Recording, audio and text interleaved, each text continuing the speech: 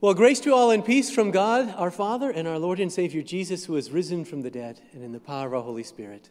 Amen. What would you do if you actually got to meet one of your favorite celebrities face to face? Think about it a minute. Who would that be? Who would you like to meet?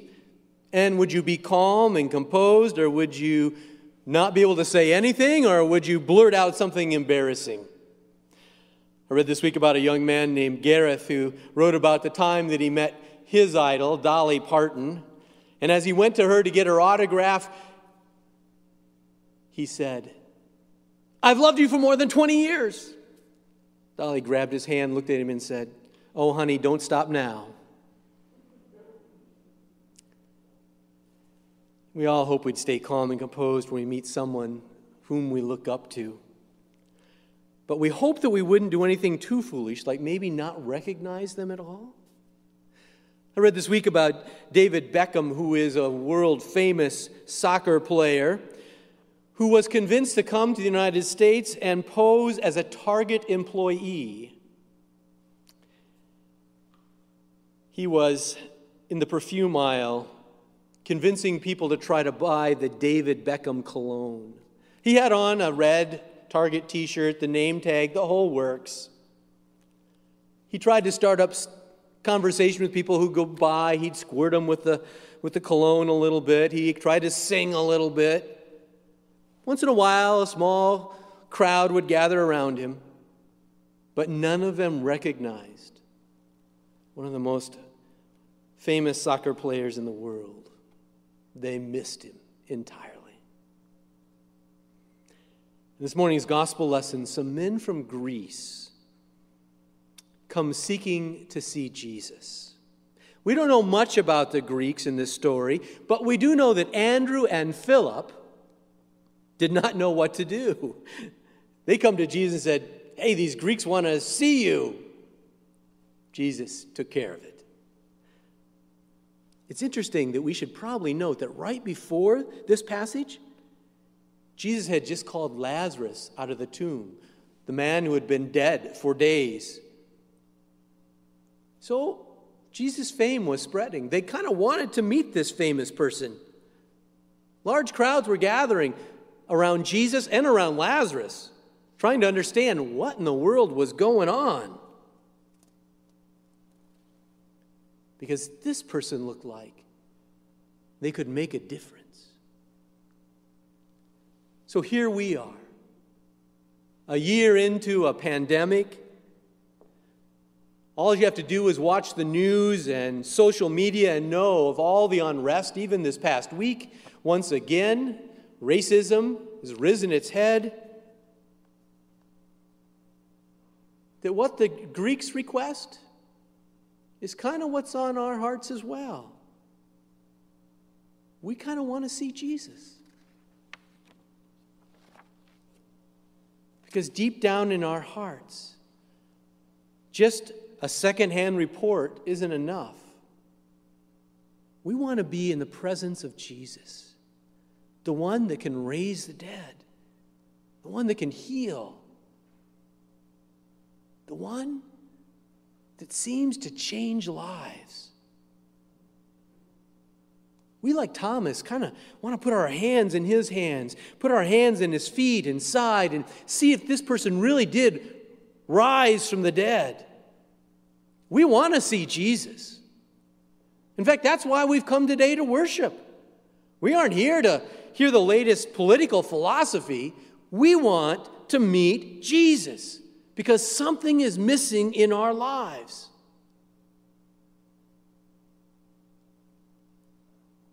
We begin probably our very lives with great hopes and dreams and strong faith. In fact, we start out every week that way with great hopes and dreams and strong faith. But by the end of the week, we're crawling.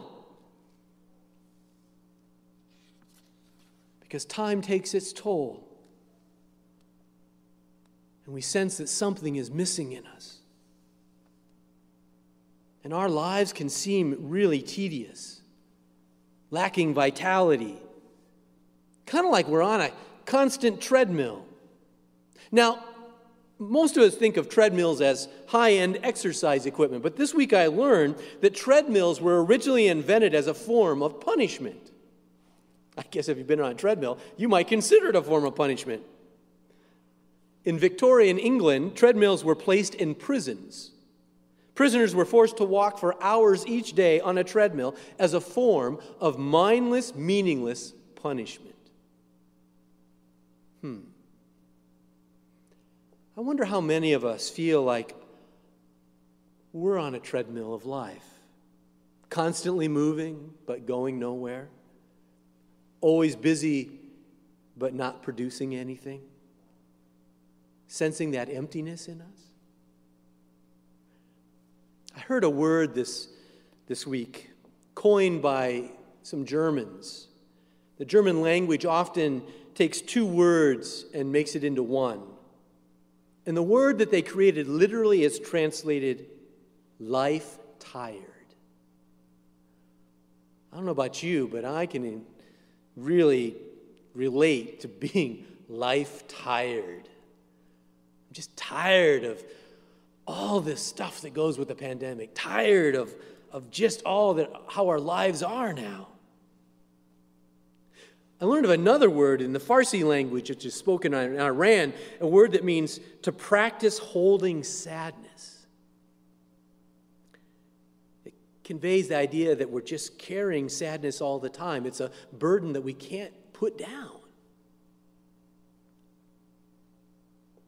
And then in Russian, there's a word that refers to the sensation of a great spiritual anguish, often without any specific cause. Spiritual anguish, great sadness, carrying burdens, life tired.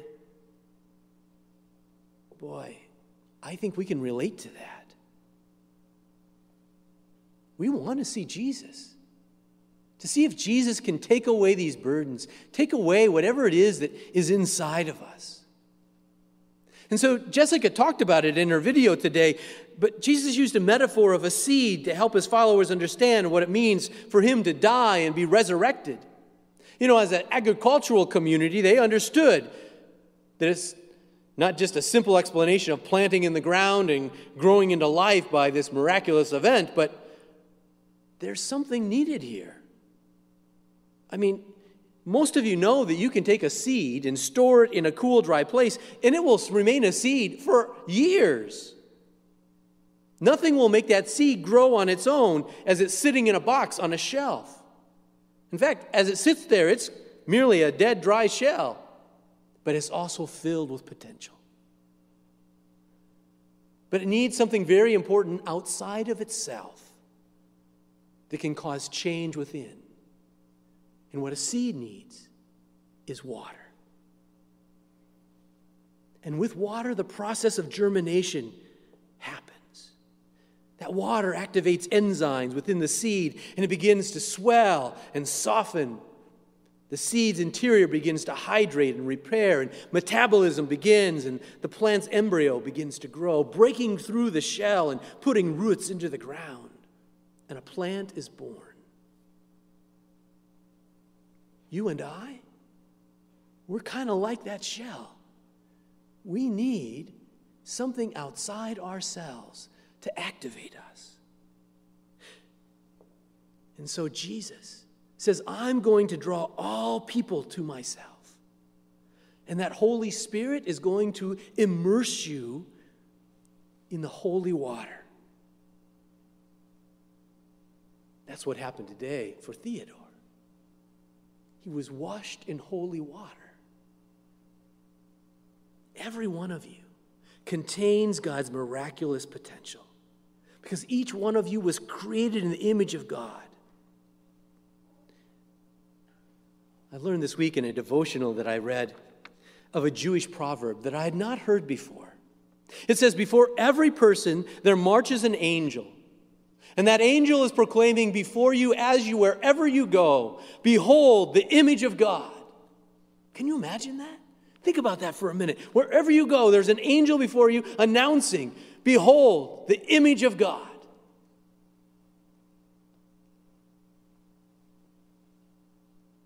And when when that Holy Spirit, the water, saturates us, and we're implanted with the seed of Jesus again, we grow and we change and we thrive as new creations in Christ. We have been marked with the cross of Christ, sealed by the Holy Spirit. That's the promise, the covenant that has been made with us. In baptism, that Holy Spirit is poured out upon us. We don't know Jesus from reading a book or accessing some special knowledge. We know Jesus because Jesus comes into us. And we are molded and changed. Gives us new hearts, new eyes. Makes us new people. The Reverend Desmond Tutu spoke of this gospel from John. He said, when Jesus says, "When I am lifted up, I will draw all people to myself." He said, I didn't say some people, I said all people. All. That is incredible. It is radical. Jesus is drawing all people into an embrace, and he's not going to let us go. Can you imagine? In Jesus, there are no outsiders. All are insiders. All are children of the Heavenly Father. The rich, the poor, the lame, the blind, the clever, the not so clever, the white, the black, the red, the yellow, all. God's love is so powerful. It attracts the whole creation and all peoples. In fact, it is God's love that drew you here today to this worship, so that God could send that Holy Spirit to wholly hydrate you with love. That today you are being acted upon, and the miracle of germination of faith and hope and love is growing in you. When we allow the Spirit to surround us and permeate us and fill us and use us, we experience the resurrected miracle in our lives. So what does it mean for you and I? As we go out from this worship out into our everyday life, what does it mean to follow Jesus? Jesus said, "Whoever serves me must follow me." There is an act of service that goes with following Jesus.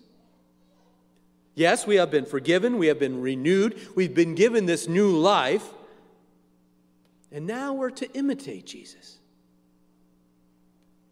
How will we do that? What will our lives look like? I was reminded about how John Wesley wrote to his people, who is we know today as the Methodist Church. He wrote the rule of conduct. He said, as people of God, we're supposed to be doing all the good you can, by all the means you can, in all the ways you can, in all the places you can, at all the times you can, to all the people you can, as long as ever you can.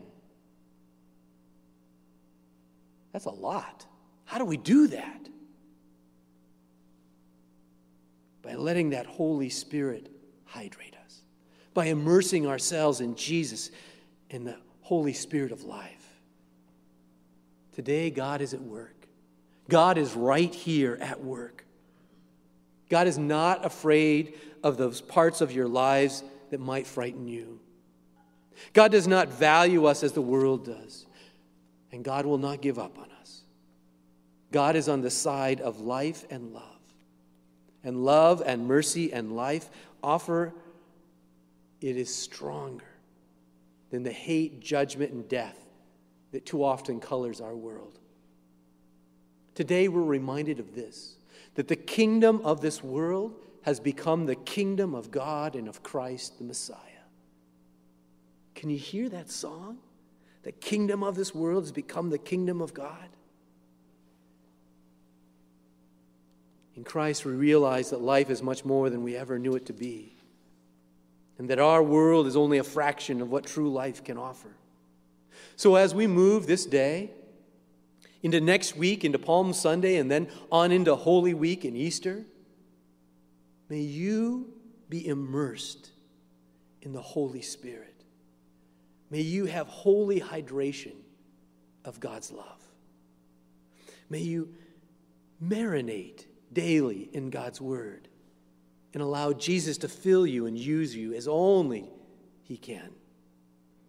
You know, the last week of Jesus' life is called the Passion because God weeps for the sins of the world.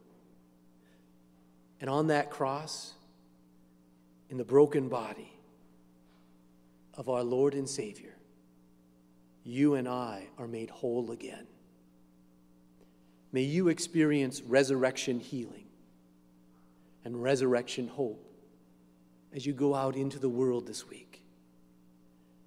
That you might be able to do all you can, by all the means you can, in all the ways you can, in all the places you can, at all the times you can, to all the people you can, as long as ever you can.